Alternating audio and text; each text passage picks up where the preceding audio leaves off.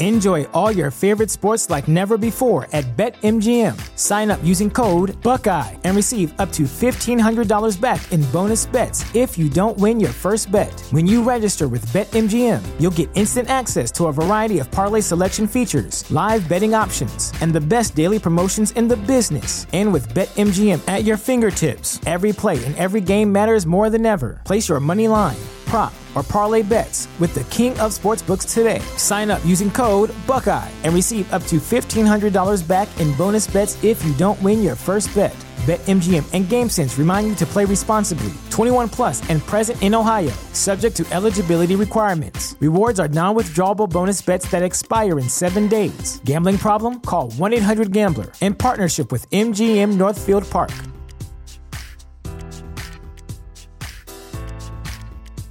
The future is a hefty responsibility and not one that we take lightly. But then taking things lightly has never been what Hefty is about. That's why we've created the Hefty Renew program that turns hard-to-recycle plastics into valuable resources like park benches and building materials. To participate, simply fill up an orange Hefty Renew bag with accepted items, tie it up, and drop it in with your regular recycling. That's it. It's that easy. It's time to rethink recycling with Renew. Particular valued resources may vary by geography. More info available at heftyrenew.com. The show is brought to you by our generous patrons at patreon.com/FalloutLorecast. Robots Radio presents the Fallout Lorecast. Welcome to the Fallout Lorecast, a place for the Fallout community to come together to explore the boundaries of our knowledge about the world of Fallout.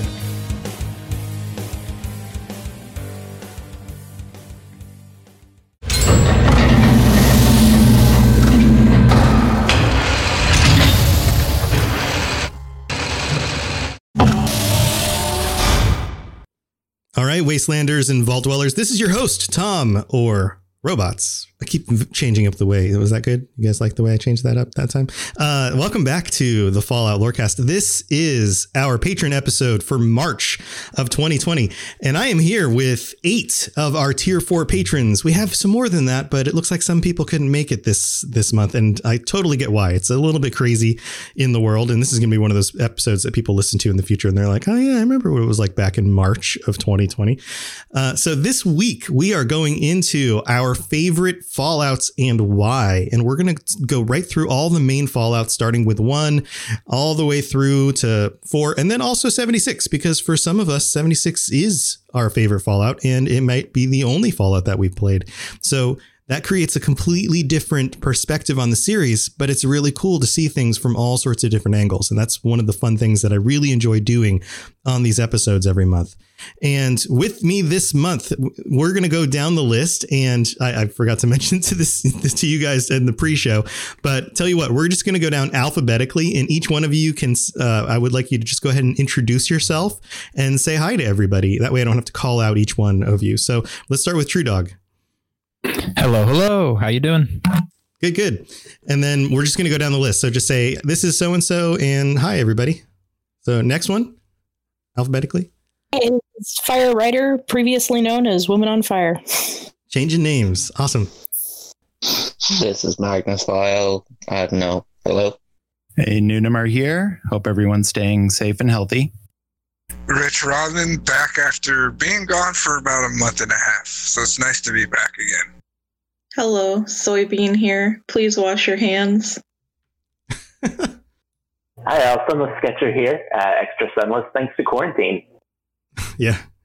Last but not least, Victor, once he got his microphone button fixed. If you hear any coughing in the background, that's probably me. Yeah, so keep your speakers way far away from your head by like 6 feet. That way you don't catch whatever Victor has.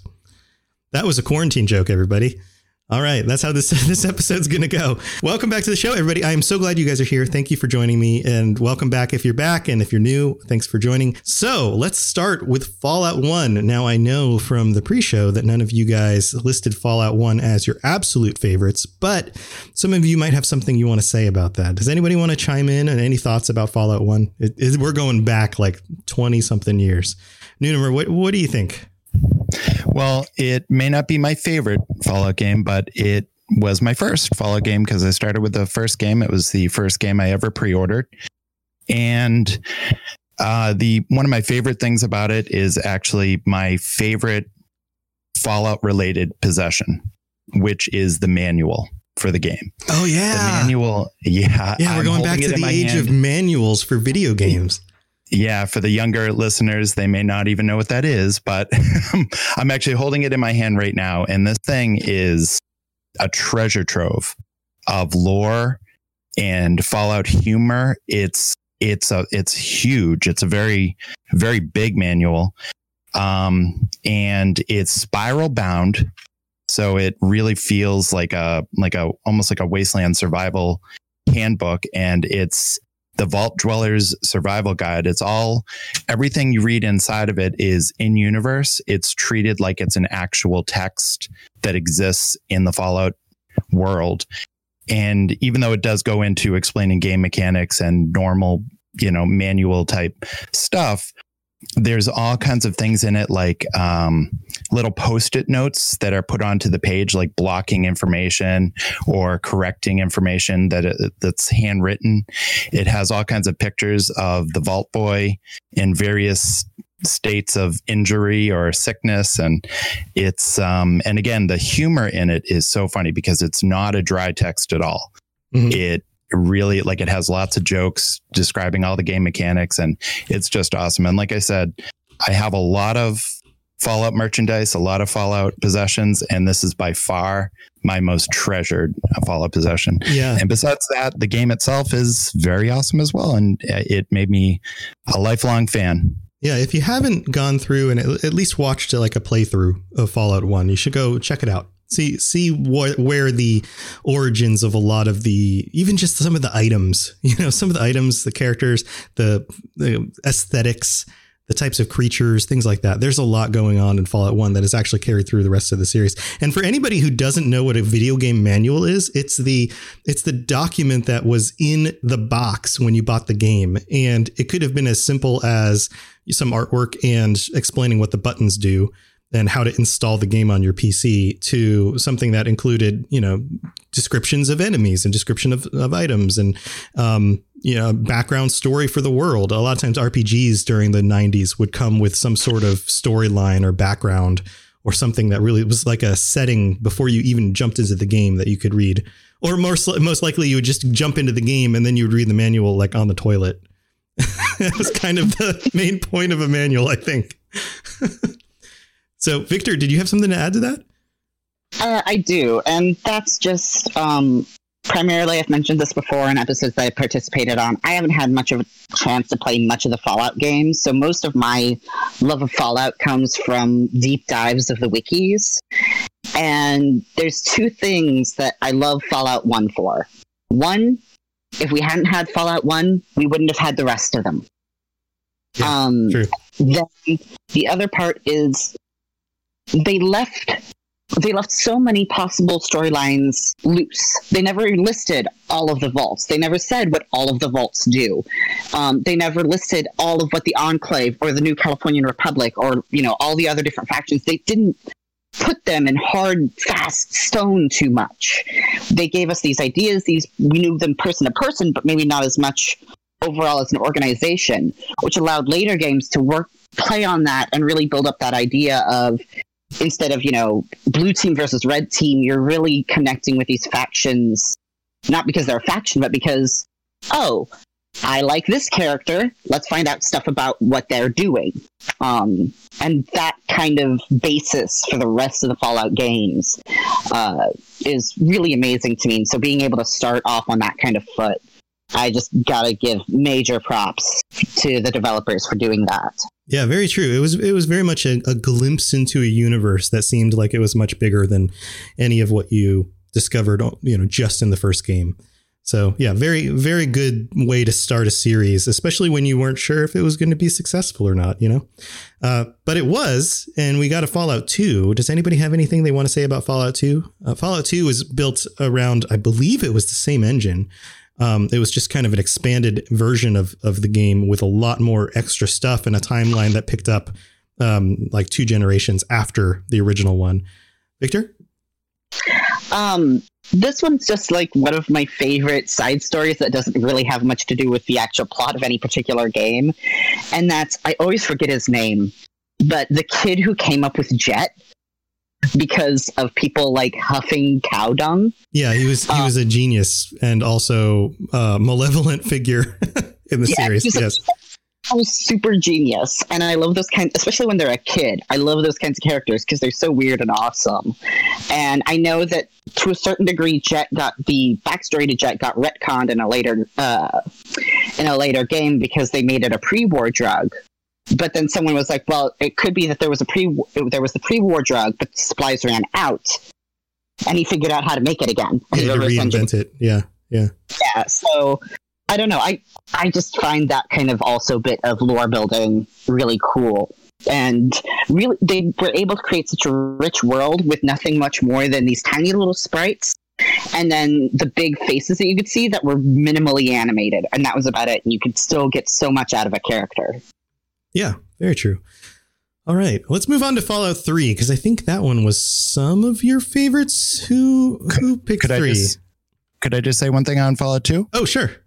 Yeah, sorry. No, I didn't hit the button in time. Sorry about that. No, you had mentioned it briefly, but the idea, one of my favorite things about Fallout 2 is generational storytelling, because the character you play in Fallout 1 is the Vault Dweller. That's the title for them.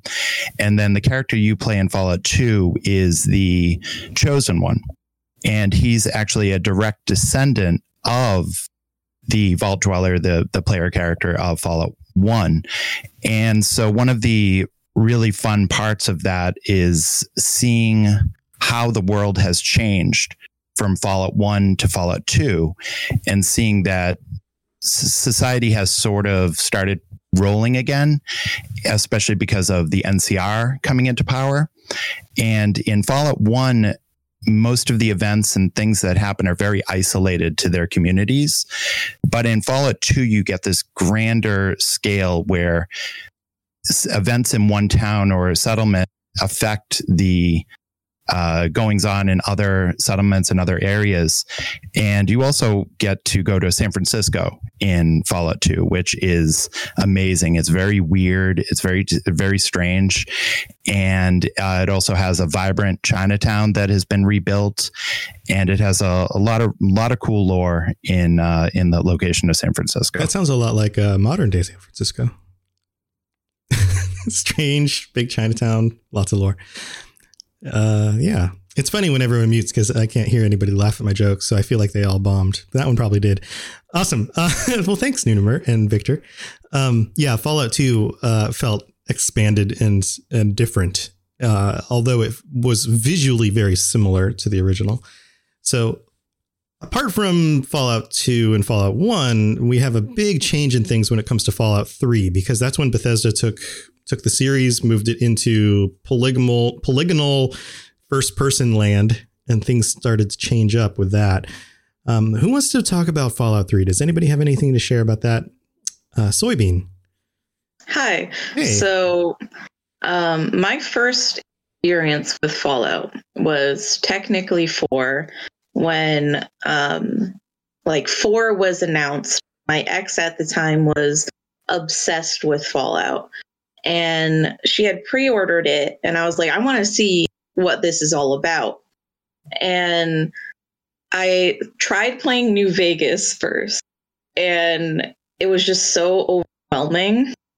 And she was like, all right, we're gonna take a step back, and you're going to play 3, because 3 is a lot more linear. It kind of eases into the game literally with you starting as a baby. Right, yes. And I loved that personally, watching your character grow up, because you get an idea of like what they've been through and who they are, from dealing with like the bullies of the Vault and seeing the heavy fist of the Vault against like your father. And it gives you a bit of idea when things start to go crazy in the Vault, who you're going to side with.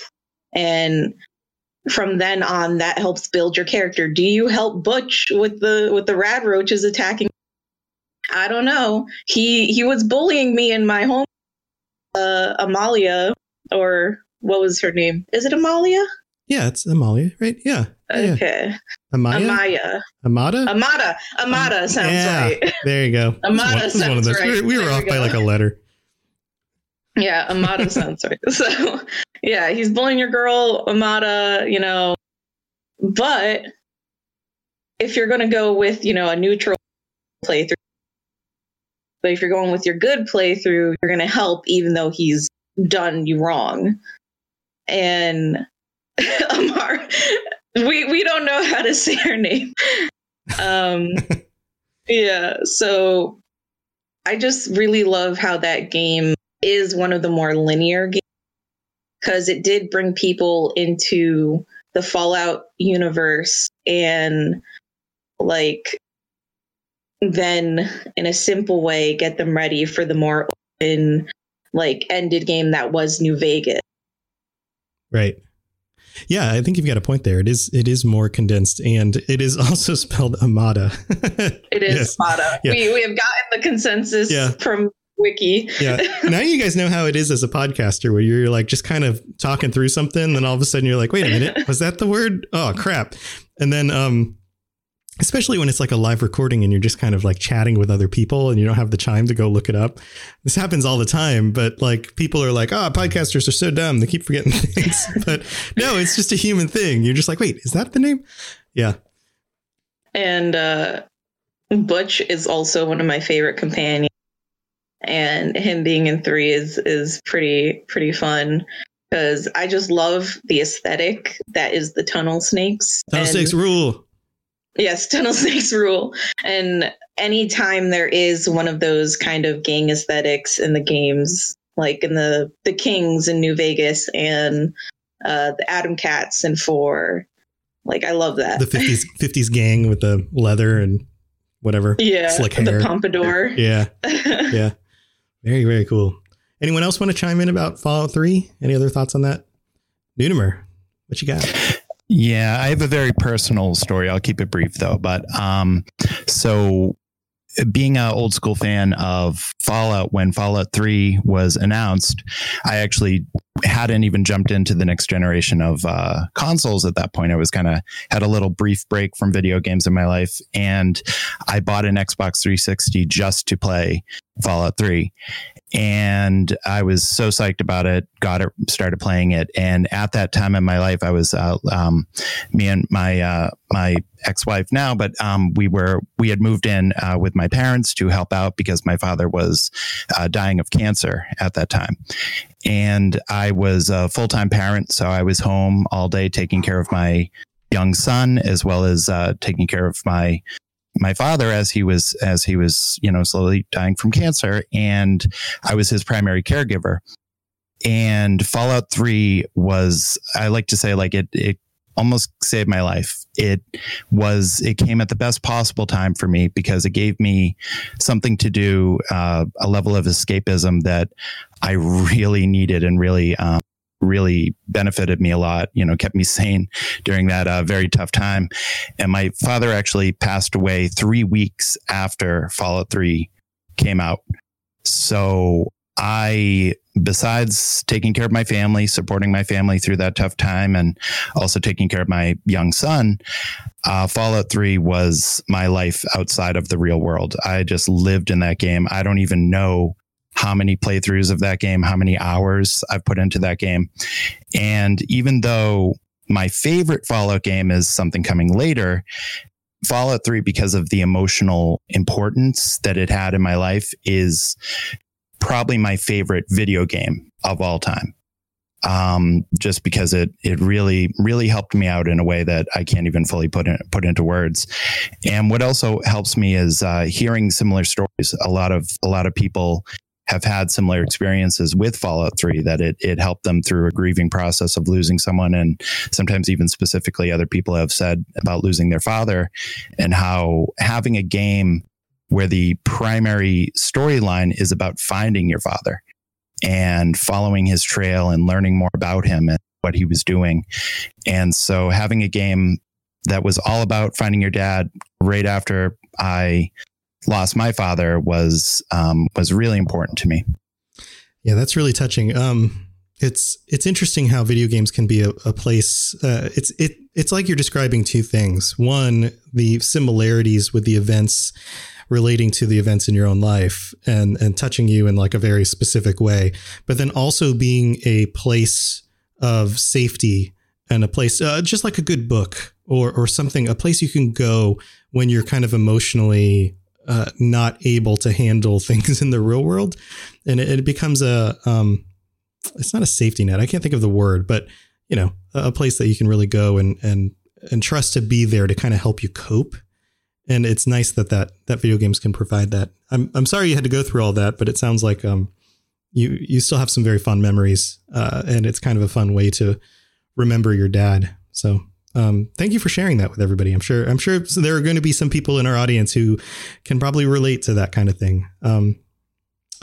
So, okay, let's move on to, and nobody else have anything else? Anybody else have anything else for Fallout 3?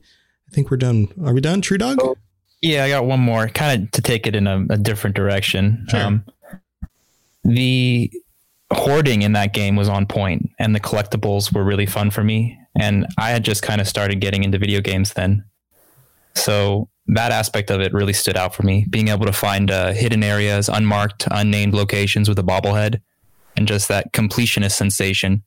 I think out of all of them was probably I didn't play the first two, so I'm not sure, but that's what really stood out for me when I played 3. Yeah, that's cool. My wife loves trying to collect everything in a game. She's very much a collector. I'm very much an explorer, as I mentioned before. So being able to find the locations that had these fun little hidden storylines and things, that's what I enjoyed a lot about it. So it sounds like you kind of have the combination of both. I did want to say one thing, which is one of my favorite things to look at in Fallout lore is what was left behind before the Great War, what the culture was. And a lot of what we see is the positive stuff, like the Silver Shroud, Nuka-Cola, things like that. Fallout 3 gives us something that we don't actually get to see too much of, which is propaganda in the form of the Operation, Expedition Anchorage or whatever that's called. I can't remember right at the moment. But the DLC where you get the winterized Anchorage power armor. Because if you look around in the building and like read through the logs, you find out that yes, this was primarily based off of real events. But the man who it was based off of was in the office and kept changing the storyline to make himself look better the entire time, and to make America look better and to make the Chinese look worse. So it was a very blatant piece of propaganda, where I think the only other piece of propaganda quite that blatant is Liberty Prime himself. Mm-hmm. So that's just a really interesting thing to me, of not just, sugar bombs and Nuka-Cola and the Silver Shroud, which are all cool, but I mean, propaganda is propaganda. It can be seen as the darker side of how we deal with militarism. And to see that survive in some way was really interesting to me. Yeah. Yeah, very interesting. True Dog, did you have something else you wanted to say? I know you were still unmuted there for a second. Thanks for asking. Okay. All right, cool. Well, after 3, we have kind of a sidestep back to Obsidian, who created Fallout New Vegas. And in a lot of internet circles, I guess you could say that New Vegas is the favorite in the perspective of storyline, because the story is so dynamic and interesting and plays out in so many different ways. Do any of you guys list Fallout New Vegas as your favorite? Yeah, I did. Okay, True Dog. Why is Fallout New Vegas up there for you? Well, it was a tough one between 3 and 4. I started with 3, but immediately got New Vegas after that. There's just something about the aesthetic of it, the desert environment, and kind of the way that one aspect of it was, I feel like the buildings and the society, they all kind of match the aesthetic, which was a big deal for me. And then the enemies and the way that they put clothing on the character models seemed to all match very well. The story had so many endings to it and gave you so much choice and opportunity. It felt really like you were in charge. And for the time, the use of the weapons, the modability, modifying each one, using different ammo types, using different companions, it just felt like an adult Lego where you could just keep rebuilding it and redoing it differently every single time you played. So, I mean, for that aspect of it, along with the perks being really, really interesting and exciting, made it stand out and kind of take the place as number one for me. Yeah, they really did cram a lot in what was a very, very short development cycle. I mean, they didn't have to create the engine. The engine was basically handed over to them and some of the assets that they were going to use in the game. But the story, the craftability stuff, the companions, all of, the setting, the locations on the map. There's so much they had to create in such a very short time. And they didn't even get to it all, from what I understand. There was a lot of stuff that they kind of left on the cutting room floor. But yeah, it really is a kind of a masterpiece looking back on it. At the time, it released very buggy, but you put all that stuff together and you end up with a very expansive game for the amount of time that they had to put it out. Yeah, it certainly was. I think of it as a masterpiece, especially if you play it with all the downloadable content. That downloadable content was just took a game that was hundreds of hours of fun and playtime, and then added another 40, 50 hours of playtime and fun. And it fleshed out the story, including a lot of what we had. Like it didn't clash with the other games. It just kind of worked into it. And I know it was developed by a different studio than Bethesda. So having that kind of foresight to allow it to mesh and be interchangeable with the lore and successfully be a part of the whole story, is a nice, interesting aspect to it as well. Yeah. So Nunamur has crazy thunder in the background. That's crazy, dude. All right. Well, let's move on to Fallout 4, because I know this is probably one of the ones that got the most votes, if I recall, looking at the list. Who wants to start us off here? Firewriter? Oh, this is my favorite game ever. If you could make ever. If you could make, yes. I don't know what song you're singing, but yes. But if you could make a game that is perfect for me, this is it. Just every little thing about it from the first time I tried it was perfection. But the one thing I think that makes me keep replaying it over and over and over again is some of the major themes in it. And the one that I kind of wanted to look at was the theme that they have of moving past the past. And you see this embodied both in how your character has to move through the world because you're from the past, and also in the majority of the companions. Each of these characters, well, for one thing, sorry, let me back up. That's fine. To me, this is such a relatable theme because it's something that I've really struggled with a lot in my own life. Just having rotten things happen and making bad choices and trying to, second guessing yourself and blaming yourself for terrible things that happened that weren't really your fault. And so it's almost like a kind of therapy that lets me work through that over and over again, because as each of these, as you help these companions kind of come to terms with their own past, they kind of talk you through it and you kind of hear their perspectives on it. And it's like talking to a therapist, which sounds ridiculous. I know it sounds ridiculous, but there it is. No, it makes sense. You're dealing with the same emotions. It's kind of like listening to a song about a very specific feeling when you're dealing with a very similar feeling, and that song helps pull that feeling out of you, helps you kind of express that feeling due to an external stimulus. It's the same kind of thing. Or reading a book about, let's say you go through some sort of personal loss, and then you read this book about the same kind of thing, and it helps you really start to process and understand your own loss in a different way. It's the same kind of thing. It's just presented in a video game. So yeah, it totally makes sense.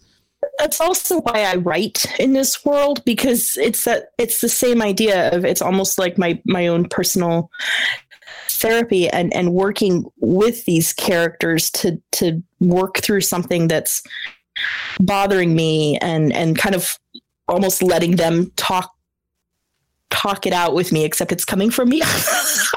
Sorry, I sound so weird.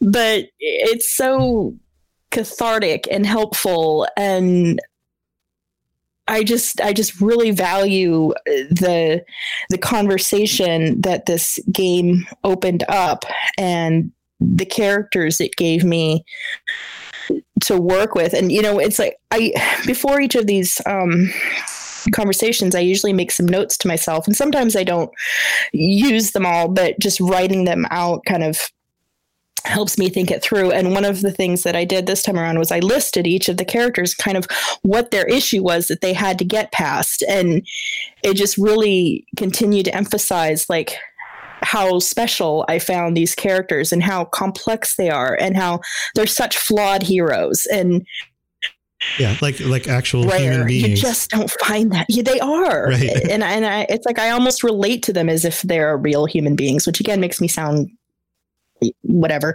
but but to me they feel very real because of the way that they're written. And I can't imagine another game ever matching this, quite honestly. Yeah, that makes a lot of sense. And sometimes it's a time in your life kind of thing, and sometimes it's the quality of the game and just those two things coming together right at the right time. That's everything in this game cool. Just meshed perfectly, and even just like the mechanics made it accessible to me, because I'm not a Twitch first person shooter, but VATS made it accessible, and it's like without that I wouldn't have been able to really dig into this game and get as much out of it as I have. Yes, and I think that is really cool, because I think that if you really look back at the series, there's a lot of people who were not Twitch gamers who got into video gaming in general based on games like the Fallout series, because you didn't have to be a Twitch shooter. Enjoy all your favorite sports like never before at BetMGM. Sign up using code Buckeye and receive up to $1,500 back in bonus bets if you don't win your first bet. When you register with BetMGM, you'll get instant access to a variety of parlay selection features, live betting options, and the best daily promotions in the business. And with BetMGM at your fingertips, every play and every game matters more than ever. Place your money line, prop, or parlay bets with the king of sportsbooks today. Sign up using code Buckeye and receive up to $1,500 back in bonus bets if you don't win your first bet. BetMGM and GameSense remind you to play responsibly. 21 plus and present in Ohio, subject to eligibility requirements. Rewards are non-withdrawable bonus bets that expire in 7 days. Gambling problem? Call 1-800-GAMBLER. In partnership with MGM Northfield Park.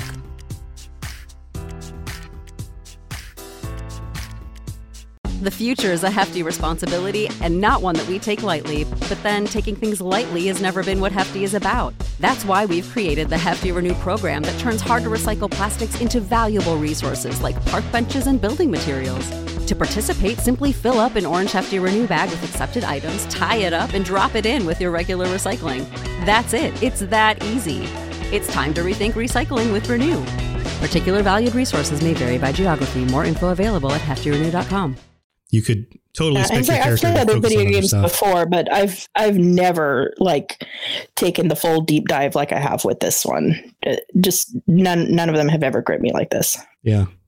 Well, very cool. Thanks for sharing all that. All right. Do you have anything else you wanted to add on there before we move on? No, that's pretty good. Okay, cool. Magnus? The part about Fallout 4 that I love is the economy, because you see, traveling through the waste, it's been 2 centuries or so since you were there and since the bombs dropped.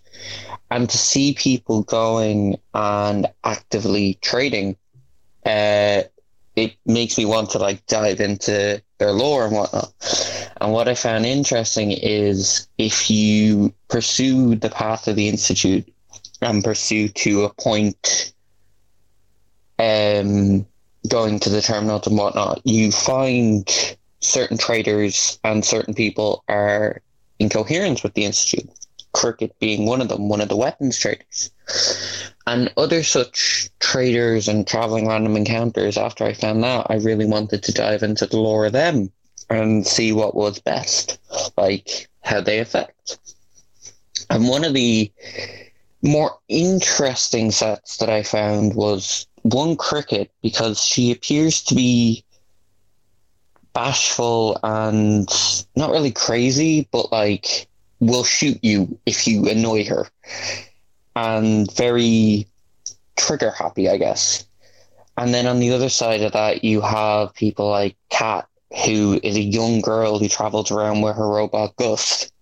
And if you kill Gus, her only voice line to you is, "You have killed my only friend." And then you can't talk to her anymore. So showing so much development through NPCs that you might not even see is such a vital part of why I love Fallout 4, because it shows that Bethesda and the people who work there and the people who write the stories truly do care about the player searching for these answers, and the player diving into the lore and actually caring that these are real people in the waste, and while they may be real lines of code in life, but they have their own stories, they have their own personal ambitions. One of the traveling traders is, I believe she sells chems. I believe her name is Stash, and she carries 2 bodyguards with her. One bodyguard is a young woman and one is a young man. The young man is addicted to Jet and uses Stash as a supplier. So he's internally indebted to her. He works off his payment and all that. And it's the woman who walks with him, I believe they say that they're family, whether that's by blood or just by general relation, that they've been through so much together. She will not leave his side. She tries to help him get off chems and has tried in the past and succeeded. But while he's still indebted to her, he eventually gets back on chems and whatnot, but she sticks by his side no matter what. And to show stuff like that really makes me believe that if you were to pursue down the route of a trader yourself, for roleplay reasons or other such things, you won't just be making up the lore yourself. You'll come across actual traders who have real stories and people who you kind of sit there and think, oh, they look like a trigger-happy, crazy woman wearing an orange hair thing. But really, when you look into it, she's a contract businesswoman or a young girl who's just scared. Or a person who just wants money. Yeah. And one of my favorite examples of it is Trash Can Carla, one of the first traders you meet. I wouldn't exactly know her as a trader, but if you rob her, which is one of the first options you can get, every interaction from then on, she'll call you the wannabe robber. And to show that that actually affects how your interactions with her later on will be, shows that Bethesda have actually thought about that stuff to me.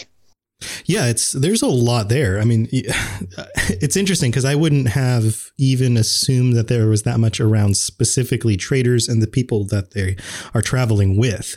But it seems like you've done the digging to find out that there is actually more there. And, that's just some of the complexity you find in these games that make them so endearing and interesting. And one of the reasons why you can just dive back in for hundreds of hours is because you can dig in and find that stuff. That's really cool. I'll have to look into some of that stuff too, because like I said, most of my focus has been on a lot of the more major themes and main characters. But, every little character has potential to have more going on in the background than we would have originally thought. So that's very, very cool. Anything else, Magnus? Nope, that's it. Hello there, old chap. Good to see another of General Atomic's finest, still eager to serve. All right, friends. Thanks for tuning into the Fallout Lorecast this week. Middle of the episode stuff, because it's our patron episode, I need to take a minute and thank our new patrons this month. And I think I've got everybody on the list. I'm not sure if somebody might have signed up after we recorded the last episode. So if I miss anyone, then please let me know. I will absolutely call you out on the next episode. But right now we've got new tier 1 patron, Yu, new tier 2 patron, Paul K, tier 1 patron, Frankie, tier 4 patron, Jason M, tier 2 patron, Thwip with TH, tier 4 patron, Isaac R, tier 1 patron, Thomas K, tier 4 patron Jason M, and the new tier 3 patron Shamino. So thank you to all of the new patrons this month. That's a ton of new people. Thank you for your support. And as I mentioned later in the episode, I totally get that there is a lot going on in the world today. And if you need to take a break from being a patron for a few months because you have other expenses or things, please go ahead and do that. I'm not going to feel bad about it. You take care of yourself. I really do appreciate your support in the show. But if you can't do that for a little while, take care of the things you need to do. I'll see you when you come back. And you can always just keep listening during, regular or through regular podcatchers and that kind of thing. So thank you to all of our patrons. And now I get to go through our ratings and reviews, our reviews on Apple Podcasts. So as usual, if you left a 5-star rating and a review this last month, then you get it read out on the show at the end of the month. So let's get through these real quack. Oh my God. I just said real quack. That's like saying meow when you, never mind. Anyway, so let's go through this. So we have the Lorecast by Kerberos, ACK. I don't know if I pronounced that correctly. 5 stars. I've listened to every episode and Tom is the freaking best. I enjoy the content so much. Well, thank you very much, Kerberos. Then we have Big J123, who writes, enjoyable and exciting from Australia. If you're curious about the lore of the Fallout world, this is for you. Robots does an excellent job of telling the endless stories of this extremely interesting world. Dwelling deep into the lore, I'm always satisfied with each episode. I love the updates about Derek at the end of each episode. Well, thank you very much. And yeah, I need to bring Derek back for Wastelanders for sure. Then we have Billy Joe Miller from the United States, who writes, freaking fantastic with a bunch of exclamation marks. I found the podcast in early February and I've listened to all of them since I have a job where I drive around all day. Robots is so phenomenal at researching and conveying the lore of the world I've loved since 3 came out. I can't wait to listen to all the other shows and catch up on them as well. Awesome. Thank you, Billy. Then we have Seminarium Lord from the US, who writes, an incredible podcast by Robots Radio. This was the first podcast I've listened to, and so far I have loved it. I was so sad when I got to the 111 episode and said it was going to end soon. And I think this is I mentioned this on the show recently. This is the podcast where I want to correct specifically. I was specifically saying that we were getting to the end of the list of vaults, but the show is not going anywhere. I will definitely still continue the show. So don't worry, Seminarium Lord. I will be here. I'm not going anywhere.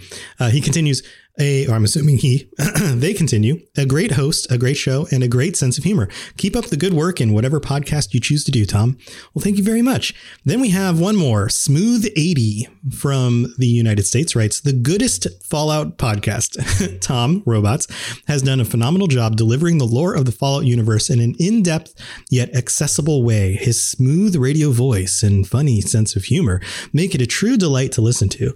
He takes the time out to involve his listeners both behind the scenes in Discord, Twitter, etc., as well as having his high-level patrons on monthly to discuss lore, missions, Dollivers, I think they mean followers, and other aspects of the game, of the games. Truly a great listen if you are even remotely interested in everything Fallout. Great job, Tom. Well, thank you very much, Smooth80. And as always, if you leave a ratings or review, I will call it out on the next episode. And you can leave ratings on other things other than Apple Podcasts or iTunes if you use other platforms. All of that is very helpful in conveying the value of the show to potential new listeners and helps me an absolute metric buttload. I really, really appreciate anything you guys do to help support the show. And that is a big, big part of it. So, all right, let's wrap that stuff up. It's time to get back to the rest of this episode. If you have any questions about Nuka World, I'd be delighted to answer them. Cool. Anybody else pick Fallout 4 for their specific one? Rich? Yeah, I did. Not mainly for the storyline aspect. So I started playing Fallout with Fallout 3, and I got hooked there just because I've never played a game like that where you can choose the dialogue you say and what you say affects how the way that the game around you plays and everything like that. And then from there, played New Vegas, and then with Fallout, that got me playing into Skyrim, so I ended up playing Skyrim for a while. But with Fallout 4, what the reason why it's my favorite is not more the storyline aspect, it's more the creativity aspect that they give you in this one, where you have a wide range of creative options. That goes from both on the PC and on the consoles themselves, because I've seen a lot of reviews and stuff of different mods that you can do on the PCs you can't do on the consoles. And what people have come up with is really freaking cool. And that's what drove me to it, because it's like the weapon customization to armor customization to the power armor customization. Then you can build your own settlements and establish a network of trading and having just business going and everything like that, which drew me more into Fallout. And I went through about 4 different playthroughs of how do I want to set everything up, and I still have one main playthrough that I keep going back to and adding to because I keep having different ideas, and I've spent the most time with it. I think I have like 200 hours logged into it so far. Wow. Just with the game already finished and just establishing my network and everything. And yeah, that was Fallout 4 was definitely the most fun game I've ever played, and all of the games I've ever played throughout, God knows, starting off on the PS1 days. Right, man. So you brought up creativity, and nobody else so far has brought up anything about the building and the creativity around building. And that might be something somebody brings up for Fallout 76. Did you build a whole lot, Rich?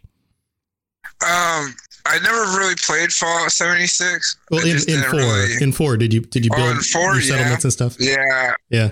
Oh, I've had a settlement thing just about ever. My biggest settlement was the island that you can take back over from the Murlocs and the Raiders that are on it. Yeah, that's a good location to build on.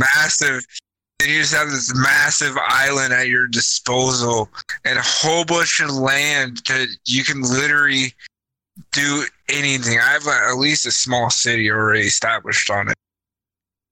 Yeah. Yeah. Very cool. All right. Anything else to add, Rich?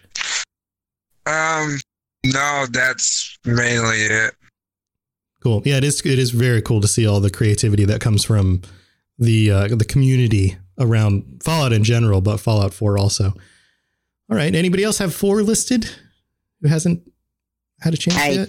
Victor, is 4 your favorite?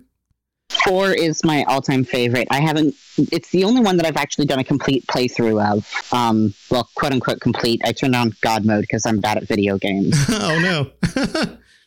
But it's my favorite for two very distinct reasons. One, while I adore New Vegas's DLC because it's all interconnected, like you have to play through all of them, or you have to play through the main 3: Honest Hearts, Dead Money, Old World Blues to be able to get the Lonesome Road. I still prefer the DLC for 4. Specifically, Far Harbor. I want to say Far Harbor's 4 and Point Lookout's 3. I always get those two mixed up. Okay. Yes. Far Harbor and Nuka World. Far Harbor kind of delves more into my secondary reason of why I like Fallout, but I adore Nuka World just simply because one of my other interests is theme park history, and Nuka World is legally distinct to Disney World. Right. And I love it all the way down to, I mean, I guess spoilers, but if you finish the Cappy quest, there's that old urban legend about, Walt Disney's frozen head under the foundations of Disney World or whatever, right? Mm-hmm. You also go down and there's the preserved head of the CEO of Nuka-Cola. That's so good.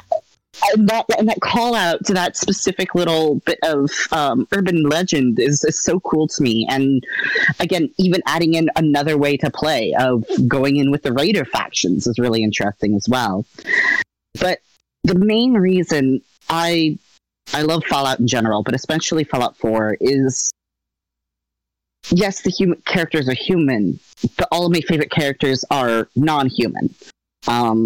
With the exception of Arcade, all of my favorite characters and companions in Fallout are non-humans, generally ghouls. But I also love Curie, who is a I forgot what the Mr. Handy female equivalent name is. Nurse. Yeah, there's a name for the female one. The character's name is Curie, though. She's Miss Nanny. edited with. That's it. Yeah. Yeah, Miss Nanny. And there's this underlying theme that maybe this is me reading way too into it, but there's this underlying theme of with the Institute, synths and are synths human, inhuman? Do they have control? Things like that. And one of the reasons I identify so much and I love so much these non-human characters is because in Fallout they are a minority. Mm-hmm. And I'm as queer as a $3 bill. And I see a lot of myself in their stories of struggling to survive, struggling to find a place for themselves, just wanting to be left alone and allowed to live. Especially in the stories of like Hancock and Nick Valentine. Especially Nick, because he fought long and hard to be able to make a place for himself in Diamond City despite being a synth. Right. And this overarching story of, yes, you're going to the Institute because you have to find your son, but then you get to know these people, and if you're at all sympathetic to the synths, you end up really kind of digging into what they're about and what's going on with them, and that brings up a whole bunch of questions about morality and everything. But I keep going back over and over to this. It may be the end of the world, but some people will treat the difference still like second class citizens. Right. And it brings that layer of realism, and I'm probably not wording this as well as I would really like to, but the whole theme and idea of having these non-human companions that you can grow close to and attached to.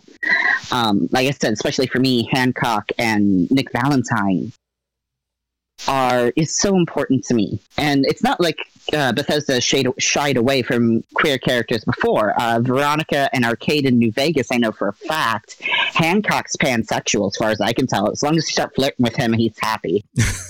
Yeah. So it's not like they shy away from it, but they also kind of, I don't know if they even meant to, but this whole overarching story besides finding your son, but when you get out into the wasteland, the big concern is synths. Are they evil? Are they able to be controlled? Can white synths be recontrolled? And all of these things happening all over, it just, I don't know, it struck a chord with me, really, really deep. Yeah, that makes a lot of sense.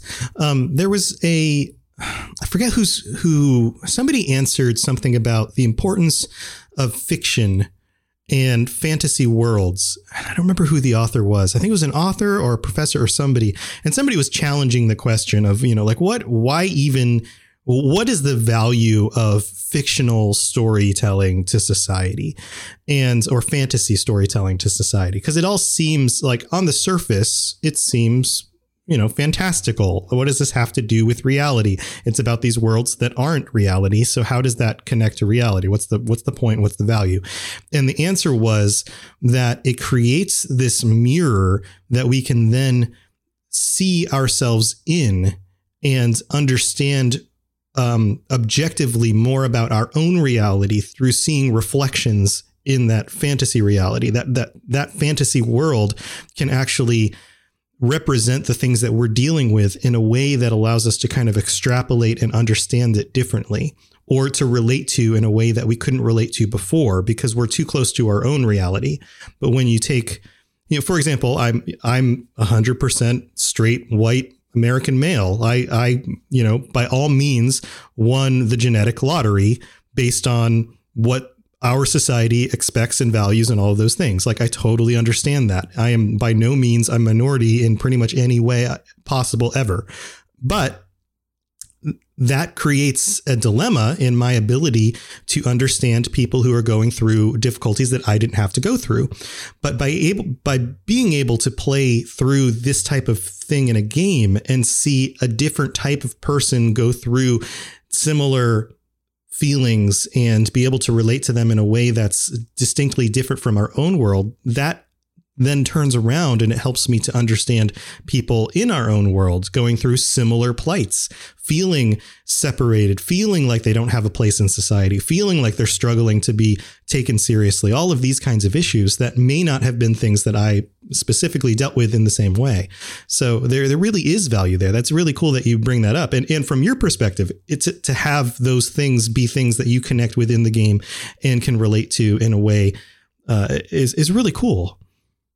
Yeah, this kind of goes a little bit into video games in general, just as a quick thing. But there's that argument of, forced diversity. And it's like, well, there's diversity in reality. You just ignore it. A lot of people just ignore it, or what they do is they end up living in a very comfortable bubble.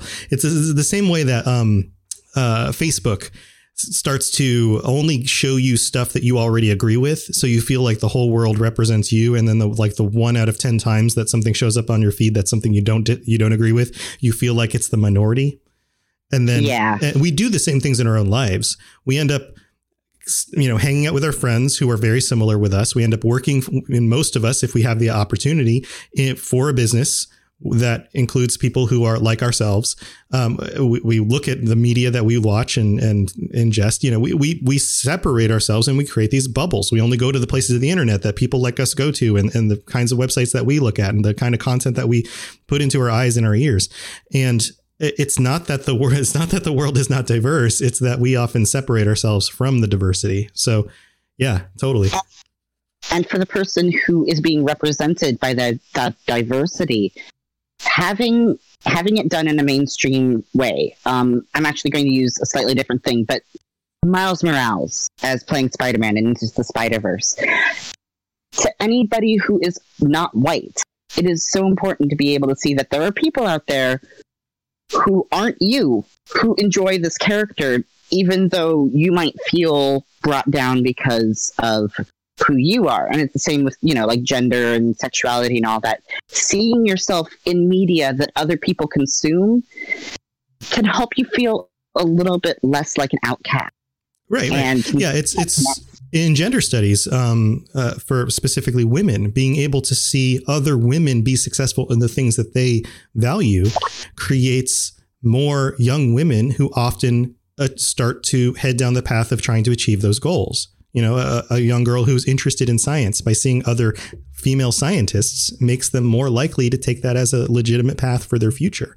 It's the same exact kind of thing when you can see reflections of yourself. Also, what I think that the value of this is as well is, and you bring up Into the Spider-Verse, my son is 9 years old.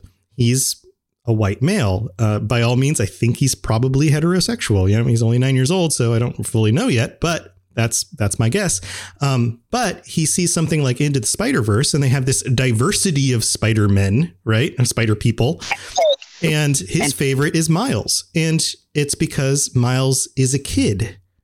And the regular Spider-Man is a grown-up guy. He's more like his dad, and just being able to see a kid Spider-Man, and he doesn't care that he's a different culture and that his skin's a different color or whatever. He's connecting with it because he's a kid. So that makes it feel more connecting to him, which is really cool.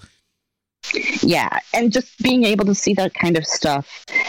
And I will say, actually, in Fallout, yes, Bethesda and Obsidian have been really good to us about letting us have queer characters. But the thing is if you have a queer character, they also don't make it 100% wine and roses. There are characters who will respond negatively if you have a confirmed bachelor or cherche la femme. And I don't know, having that representation with the reality, but then there's also characters who support that in a game. It adds this balance to it that makes it really important, and that Bethesda tackles it not only with like minorities in the sense of queer characters or whatever, but minorities in the sense of the totally unhuman, and they're able to explore those ideas even more, is really impressive to me and really important. And so overall, when I was trying to decide which one's my favorite game, I love New Vegas, but I kept going back to Fallout 4 because there's so many non-humans I love out of 4. So I do apologize for taking this down That's fine. a weird social justice, diversity thing. But that's something that's really important to me, and it's something that I really do deeply appreciate about how Bethesda has done its writing for 4. Sure, totally. Yeah. I mean, and what's also awesome about these games is that you can connect to it on that level. And I can appreciate those kinds of things on a similar level, but I'm not you, but I can appreciate those things.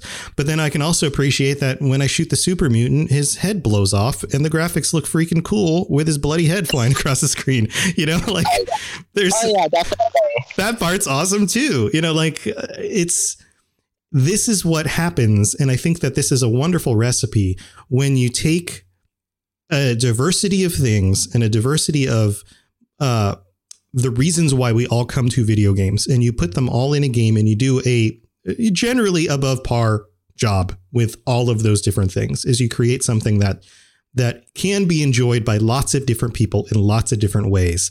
And it creates a lot for us to talk about, which I think is really, really cool. And if you both like the same thing and you're trying to explain it to someone, you can be like, you have a way of communicating. You have a similar language to describe what's going on because you both enjoy the same universe. And so it really kind of makes connecting with people who you don't know their experience, but you've seen a similar experience, and if they've played the game, they can talk to you about how, yes, this is the same, but this is different. And community, which is a huge part of Fallout, is the community. And so between fostering that community and injecting that community into the games, Bethesda, with bugs and business choices, may fall flat on their faces occasionally, but when it comes to heart and story, they're usually right on the nose for what they're writing. Yeah. Well, very cool, Victor. Let's give somebody else a chance. Anyone else want to chime in about 4 or any of the stuff that we've brought up about 4? Nunimer? Yeah, just real quick is just to represent Boston here, being the one member here who's a native Long Bostonian, having my favorite video game series be set in my hometown was just amazing. Just seeing things that I see every single day, but seeing them in this alternate reality, this alternate future, it was just amazing. I mean, I actually could find my house in the game. It was underwater, but it was there approximately, at least as far as the location's concerned. And seeing literally my not just the city I live in, but my neighborhood represented in the game was so cool.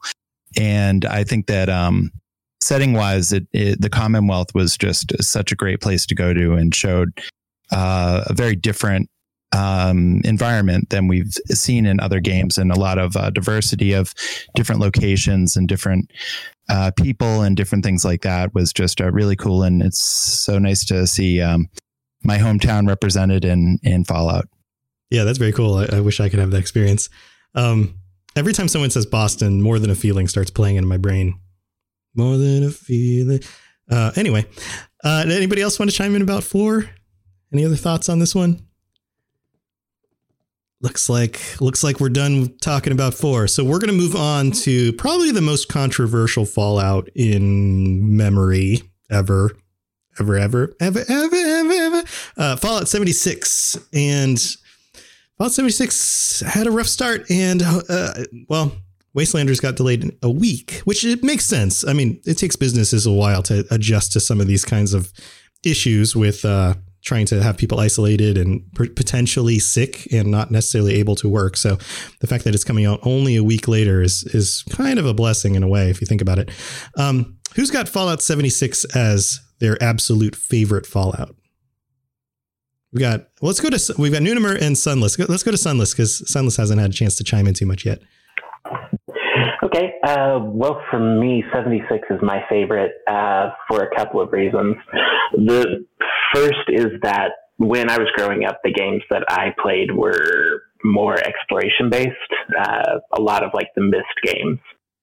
So yeah, I remember that. And even my first online game was actually Myst Online. So I kind of developed in games that weren't super violent or shooty. It was all about exploring, finding stuff, finding story, in books and journals and whatever. So when 76 came out with no NPCs, that was like right up my alley. All the story is told to you through holotapes and terminal entries. And the map is huge. There's tons of exploration, which, there's fighting, but you can avoid a lot of it. And so I spend most of my time just running around the map. Yeah, it is 4 times the size of Fallout 4. And you can tell when you're running around in it. Yeah. And the other reason is just the story itself. Kind of the duality you see of the terminal entries from before the war. You see, the effects of automation on Appalachia. And kind of you see how America was almost kind of tearing itself apart.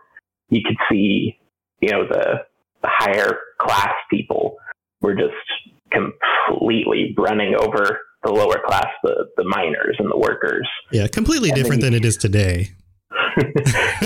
Totally. He says sarcastically. Go on. Absolutely not based on reality. Right. Yeah, it's totally fictional there. But then you get to after the war when you see all the different factions, and the Overseer, I guess, spoiler, it's been out a year-ish more. One of her recordings is she says that all of these groups together had everything they needed to rebuild society, to defeat the Scorched. But instead of everyone deciding, hey, let's not do what we did before, and tear ourselves apart, they broke into their little groups, and eventually everyone died. Yeah, and I think that's very much a commentary on just humans in general, how we have this habit of just making the same mistakes over and over and over. Exactly. And I think aside from being really poignant for today, internet culture and everything like that, seeing war never changes because humans haven't. And then it's up to us as the players, say, are we going to learn from what came before? Are we going to work together, or are we going to break apart and end up the same way? Yeah. Yeah. And what's also cool about 76 is that if you didn't get into it in the first year because of the changes in Wastelanders, you will not have that experience ever again. So if you're interested in what Sunless is talking about here, you've got 2 weeks to jump in there and just see what the world was like devoid of other people before they return. And I think that's really kind of cool to have an experience that you in some ways can't ever go back to, that the world just keeps changing and growing. And I'm interested to see how that plays out over the next few years. Anything else, Sunless? No, I think that was it for me. Cool. Nunimer, did you have something to add? Is this on your favorite list? Is this your favorite? This is my favorite. Like I was saying before, Fallout 3 is my favorite video game of all time, but somehow Fallout 76 is my favorite Fallout game. It's my favorite Fallout experience. And the reason for that is because of the way I play other Fallout games, where I role play a lot more in it, where I kind of decide who the person is I'm creating in the game, what their personality is, what their goals are. And also with the other games, you're playing a character. You can self-insert, you can, create your own personality for that character, but it's always a specific person who has a history. So it's, the Vault Dweller or the Chosen One or the Sole Survivor, whatever the case may be for each of the games. Fallout 76 is completely different because you are not the hero. You're just a person. You're just one of many. You're not unique. You're not special. It's more like real life, where you're just your own person in that world. And a lot of people really enjoy role playing in 76, and that's awesome and, really fun. But for me, it's the first game where I'm playing it 100% as myself. It is me. And so you're role playing yourself. Exactly. Yeah. I spent a long time in the character creator trying to make it look as much like myself as I could, which I never do that. I always make unique characters for games with character creators. And in this game, everything I do in the world is I think through what would I do? How would I handle this situation? Even down to game mechanical things like how I set up my special stats, what skills I use kind of based on what my skills might be. If I was in that actual situation, what I would try to do, even down to the point of mutations, which is an awesome part of the game. But I've been playing since the beta, and only recently have I started to get into mutations because I thought about myself and I was thinking I wouldn't do that. I wouldn't mess with my genetic code. I'd be too scared. It would freak me out. I just wouldn't want to mess with my DNA. And what happened was, much like many things work in life, you might have a gateway experience to something new and it opens you up. And what happened for me was I accidentally got the marsupial mutation. And it's probably the best one to accidentally get. It is. And it's amazing. And once I got that, I thought, like, in real life, I can't jump well. I just can't jump high. And so I thought, well, if I could change that about myself, wouldn't I do that? Wouldn't I upgrade myself? And now I'm walking around with 4 permanent mutations. So it was a sort of gateway experience. And now I'm all about mutations. So, like, even in an experience like that, I find myself reflecting my own experiences, my opening up to new experiences and changing as a person, even within the game. And it was kind of funny because unlike a lot of other Fallout games, I run a lower charisma and a lower intelligence just because they're not as useful as some of the other special stats. Oh, I thought you were going to say you were just, role playing yourself. Well, yeah, exactly. Well, like, I'm not calling myself that intelligent, but my younger son, thankfully has a lot of respect for his father. Oh, and nice. When he looked at my special stats, he's like, why is your intelligence so low? He actually got upset with me. He's like, I thought it's supposed to be you. If it's you, it should have a higher intelligence. What do you put it at? Thank you. You're like, well, I said it's to 3. What do you put it at? Well, the way I rationalized that was, I said, it's like I wear glasses for distance. And if I'm reading something up close, I take my glasses off. So I said, it's just like that, where if I'm focused, as long as I have 3 in intelligence, which I think I have 5, but I can equip any perk card that I need to. I just need to switch it out. So it's like in real life, if you're very focused on one experience, your skills might be boosted on that one thing that you're focused on. Mm-hmm. And then when you switch to something else, it's like putting on a different hat. So right. You basically, you're limiting yourself to one focus at a time. Exactly. Rather than being somebody who's like a Renaissance man who's able to, juggle multiple things all at the same time and move from one thing to the next. Right. And that's kind of what I do in my personal life. When I'm focused on one thing, I become obsessed with that one thing, and it's all I think about, and I learn as much as I can. And then after a while, I'll move on to something else. So I kind of reflect that as well. So like I said, like, even down to the game mechanics, I think about everything as far as what I would do in real life. If I had somehow my parents were brought into the vault, somehow I was born just as myself into the Fallout world, and I treat it as a way to experience the universe of Fallout from my personal perspective. And like I said, even though with other Fallout games, I might self-insert certain aspects of my personality or aspects of decisions I might make in the game, it's still the character. It's still that specific character in that story. Whereas this is just a way to sort of experience the world as a whole. And I'm very curious as to what some of the decisions coming up in Wastelanders is going to force me to make, because it's been very individualistic as far as, you know, the decisions you're making. You're not really changing the lives of other people. You're just, you know, completing these goals and doing these different things that don't really directly impact the world around you. But that's going to change. And now I'm going to have to start making more traditional Fallout choices that may be very morally gray and may be very difficult to make, especially where I've invested so much emotionally into 76, of it being an experience of myself in the Fallout world. And I'll play a lot of Fallout games where I'll just pop it on and I'll just start wandering around doing random stuff, not even worrying about quests or worrying about completing goals. I'll just explore, like you were saying before, about enjoying the exploration.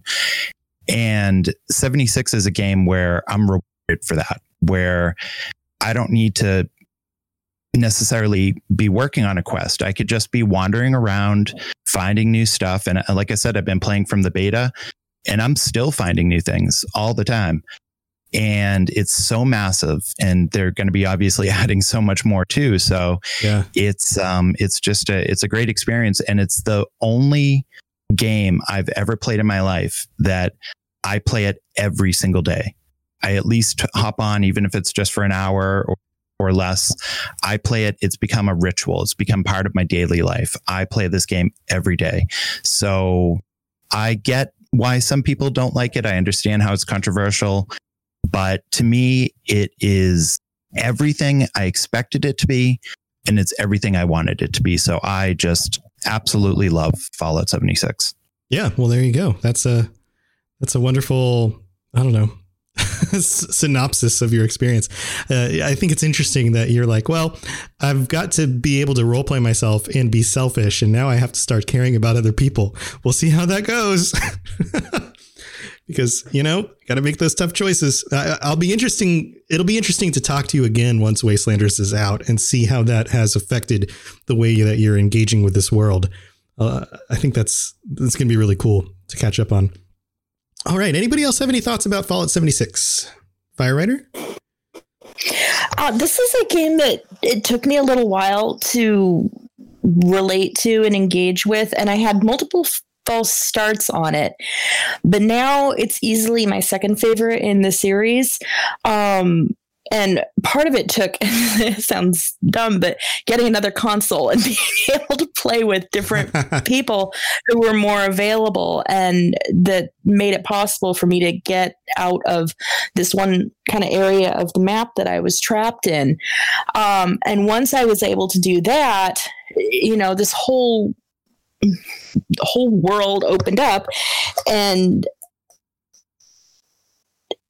it completely changed the way that I engage with it now. And I've been playing it steadily, like daily for hours, especially now that I'm home all the time, since early February. And it's really cool because I've had the chance to play with like Nunimer and True Dog and you know, some of the other folks on here, which is really cool. And Nunimer and I have had like really great conversations about that too. And I'm so freaking excited for Wastelanders to come out because I can't wait to find out what the characters' backstories are. Yeah. And, you know, and see if they can do it again. That's my big drive for that right now. But yeah, I just wanted to time, but I'm there and I'm super into it now. Yeah, cool. Yeah, fingers crossed. I hope they come out pretty good. True Dog, did you want to add something? Yeah, I did. When I first started playing 76, it was almost 8 months into its, you know, it being out, and I definitely was affected by the hype and the negativity around what people were saying about 76, and just kind of listening to everyone talk here and Sunless talk about it. The exploration really did change my feelings about it. Like getting into there, and I guess even Numer said it from the beta, he's still finding new stuff, and it's so expansive, it's so large, and the story, which, you know, gets criticized a lot, it's a mystery, and it sucks you into it as you move along, and it is one of those really great games that, you know, at another point you can start playing with a couple friends and just kind of joke around and have a good time. So it definitely took me by surprise and caught me off guard that I ended up, you know, I'm at like 100 hours on that thing. And I definitely, when I got it, did not think that was the result that was going to come from purchasing the game, but it's one of those good ones. Right. Yeah. I've mentioned it before. I enjoy exploring in a game, and having a game that big to wander around and try to find all the little details was a lot of fun for me. That was one of the reasons why, I don't think I had as much of a negative take as a lot of people did when it first came out, because I wasn't expecting to come across NPCs and have a companion and do that. I you know, that was a Fallout 4 and a Fallout 3 and a New Vegas thing, and that was cool. And I also enjoyed exploring and you know, the feeling of the world and all that kind of thing. And Fallout 76 seemed like more of that kind of an experience, so I was down with that too. So yeah, I think just giving that a chance is something that, if you enjoy it at all, you'll find that Fallout 76 has it in spades. Victor?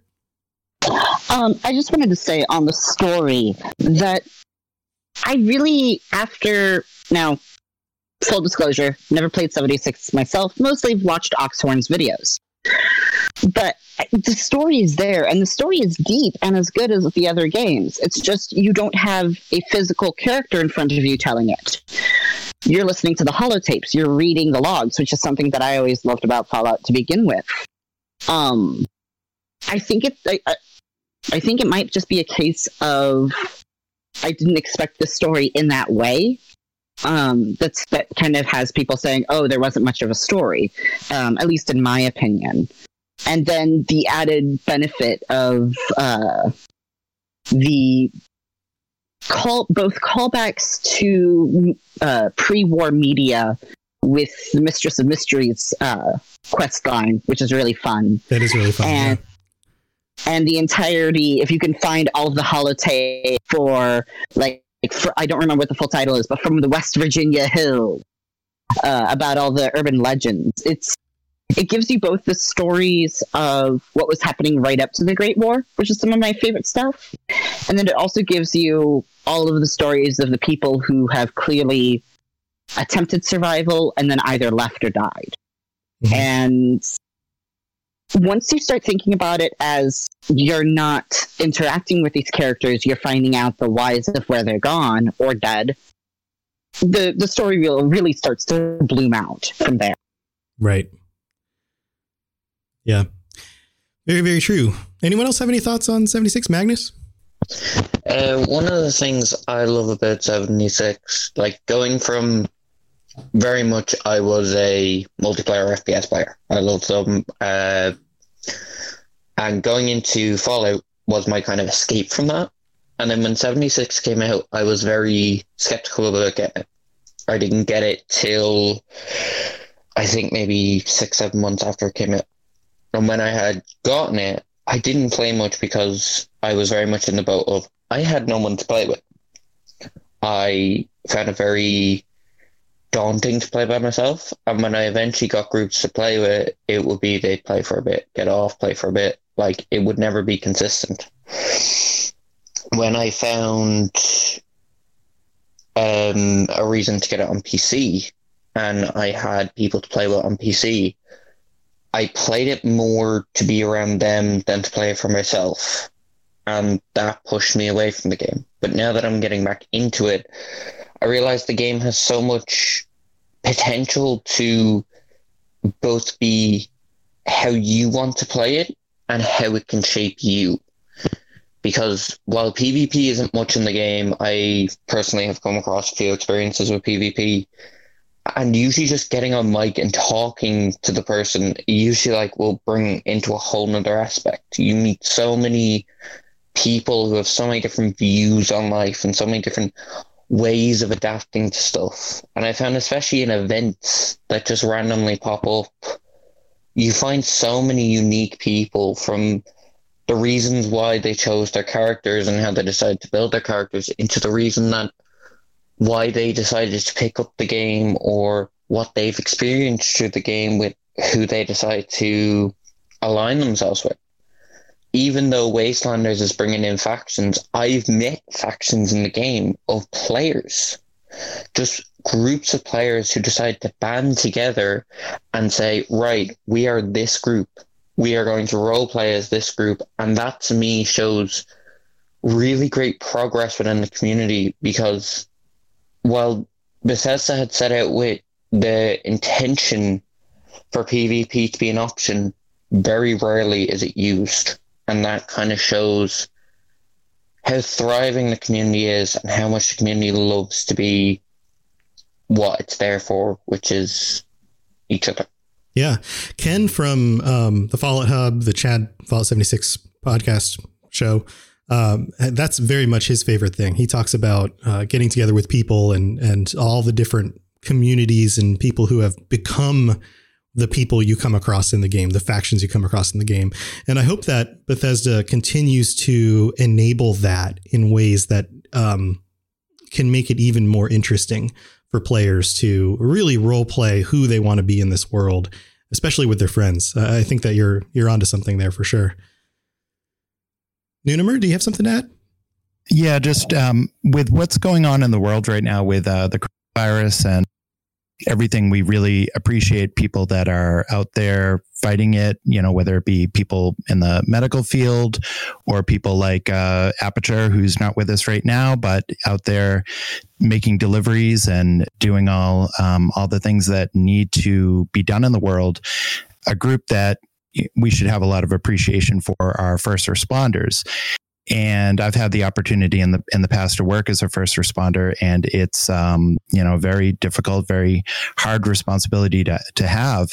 So I just wanted to give a shout out to one of the most underappreciated factions that Bethesda has created, which is the responders, which was a group of people that came together after the Great War to just try to save people, to try to make the world safer, to selflessly put themselves out there, to protect people, to save people, to cure people.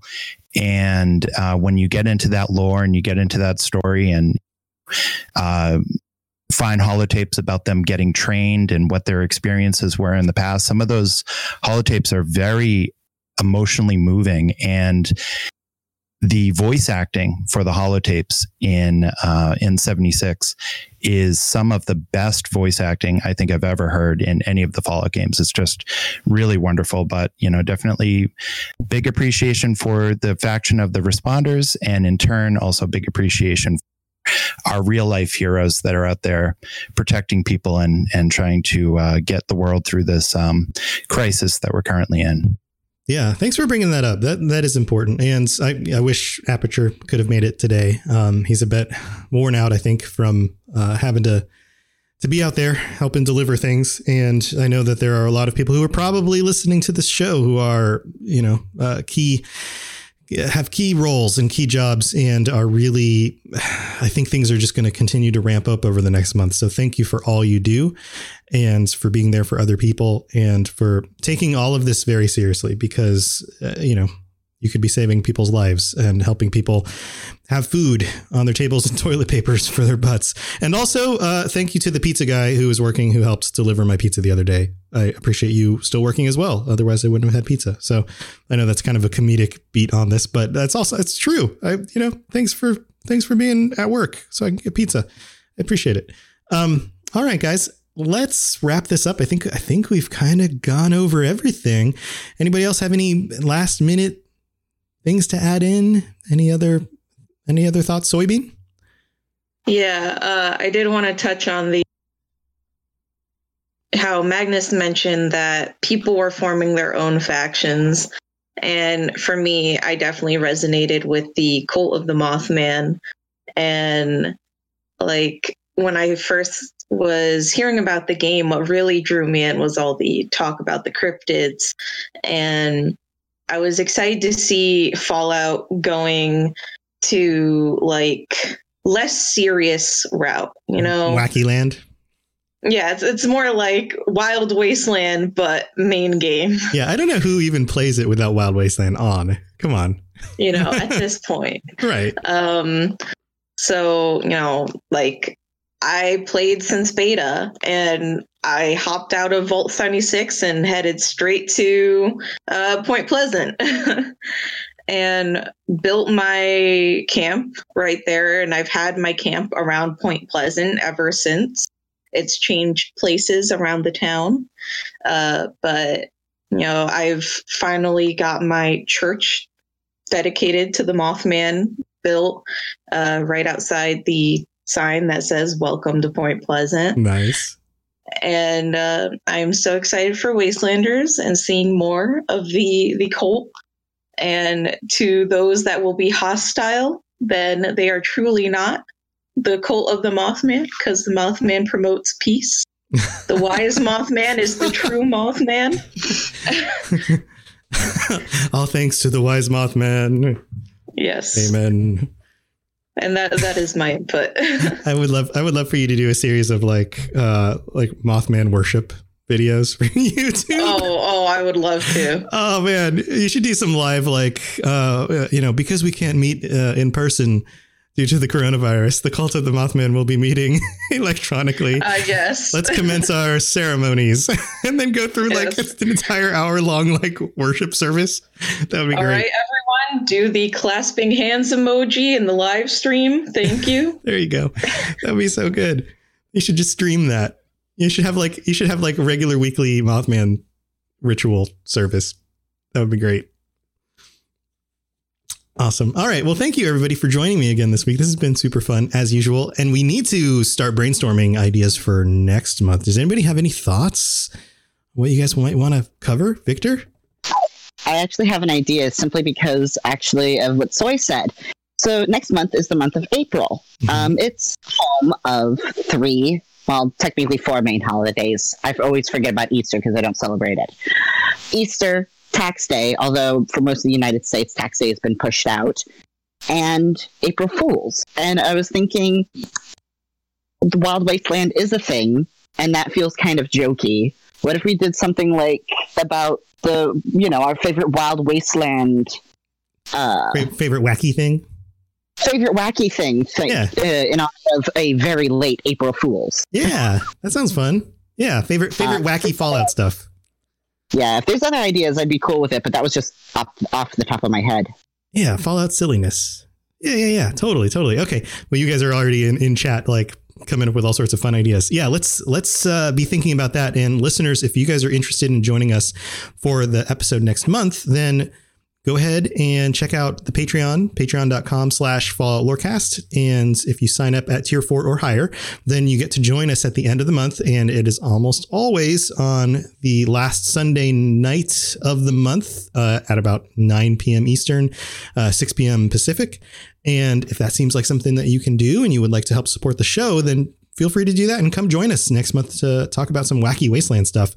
And if any of you guys are listening who are our other tier 4 patrons and you couldn't make it this month, shoot me a note. If there was something that came up and you had some issues, let's talk. I'll figure out how we can help kind of work things out for you.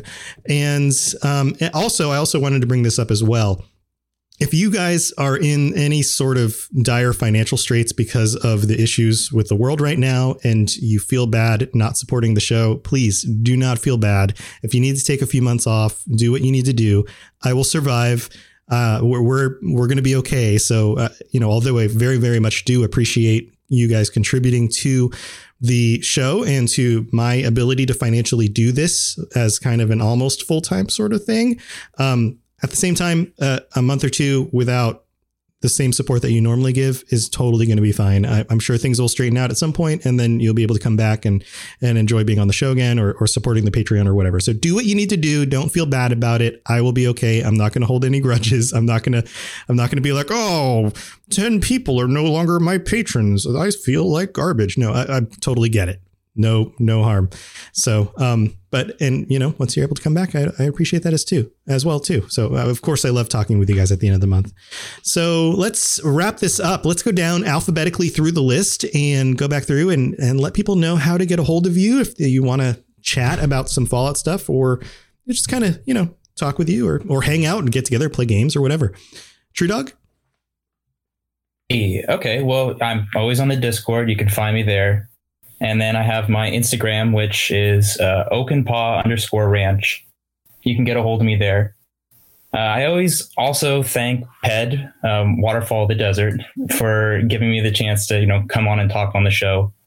And I think we were going to devote this episode to Aperture as well for what he's been doing. So wanted to send a big thank you to him. Right. Cool. Yeah. And thanks, Aperture. Firewriter? Hey, I'm usually hanging out on the Discord, and you can come find me on Twitter at Firewriter, Fire with a Y. Always down to chat about Fallout and fanfics and all that kind of thing. Very cool.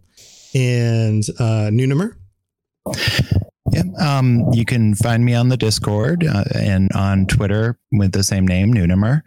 And also want to back up what True Dog was saying. Definitely big love out there to Aperture and what he's doing.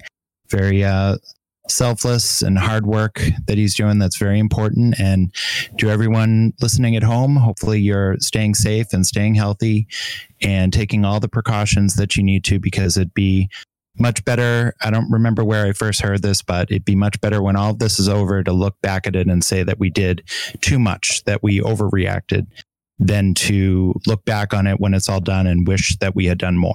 So yeah, it's either one or the other. Exactly. So stay in if you can, wash your hands, be careful, and take care of yourself and take care of your family and take care of all those you love. Yep. Yeah, it's important. Rich? Everyone can find me either on the Discord, or if people want, you can find me on Xbox at Dark Angel 96 VI. And just a quick general question. Sure. I'm really curious at how many people think Tom sounds like Arnie off of Hello from a Magic Tavern, because y'all really do sound a lot alike. Because I was listening to it the other day, and I swear to God, I thought it was you. We're then he said Arnie, I'm like, person. wait a second. Yeah. That's what I'm thinking. Every so often I get somebody who's like, you sound like this. And it's almost never the same thing. It's like somebody different. So I don't know. Maybe we come secretly from the same place somehow. I don't know.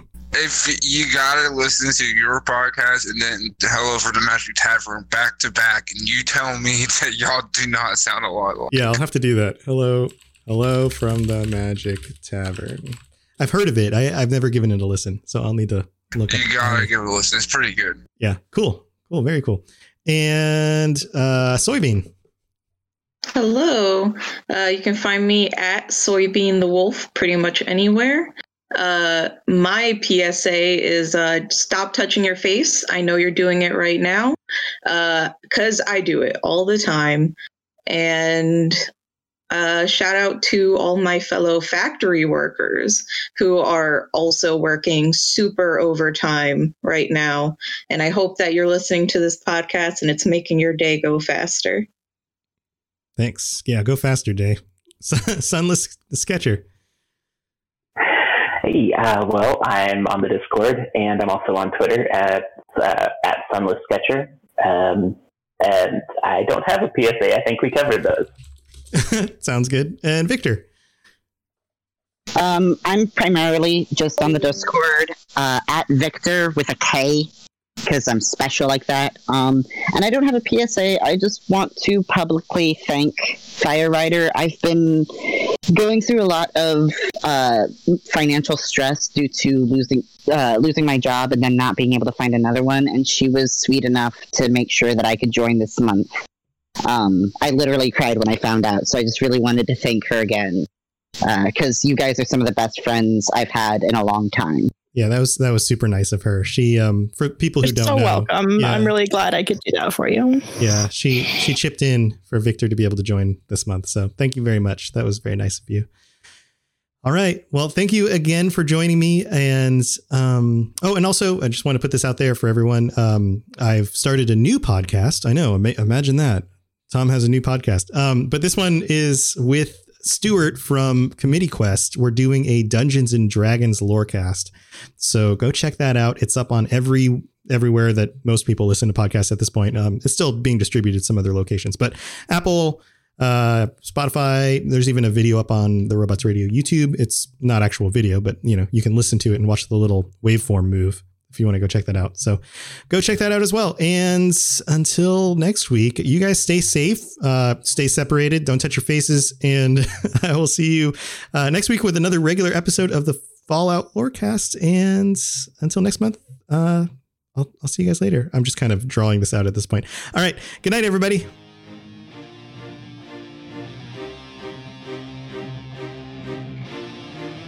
Thanks for listening to the Fallout Lorecast. All sounds and music are owned by Bethesda Softworks, and no copyright infringement is intended. If you have something you'd like to contribute to the show, please contact us at falloutlorecast@gmail.com or follow us and post some messages to us on Twitter at Fallout Lorecast. And if you'd like to support the show, tell a friend, or check out the rewards you can get for becoming a patron at patreon.com/falloutlorecast. I really appreciate you listening, and I'd love to hear from you soon.